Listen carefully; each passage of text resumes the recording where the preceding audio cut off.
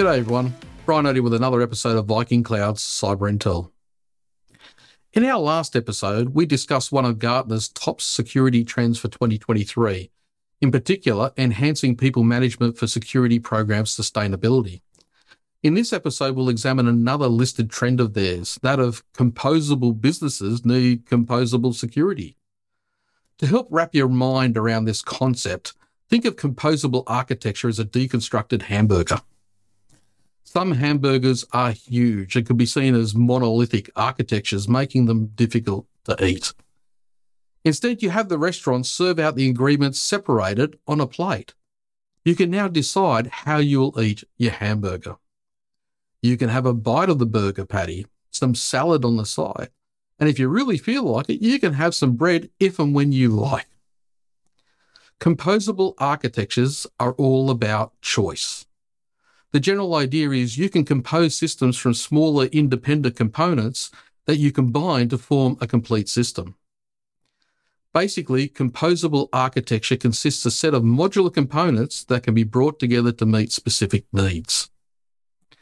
Applying that to security, Gartner said, composable security is an approach where cybersecurity controls are integrated into architectural patterns and then applied at the modular level in composable technology implementations. By 2027, they go on to say, more than 50% of core business applications will be built using composable architecture, requiring a new approach to securing those applications. What this essentially means is that CISOs need to pay more attention to embedding privacy and security by design by creating component-based reusable security control objects. It will also mean keeping a close eye on dependencies when implementing applications with composable components. Whilst composable architecture offers scalability, flexibility, speed, and other benefits, it will also lead to a batch of yet-to-be-discovered security dependencies.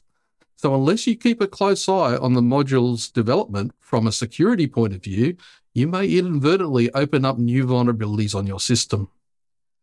Does it sometimes feel like we're not only having to keep up a faster pace against the attackers, but also development and architecture approaches and new technology? The issue is the faster we move, the more holes will appear. So consider your approaches to security carefully.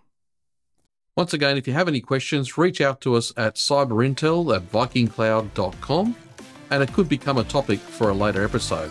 Thanks for listening.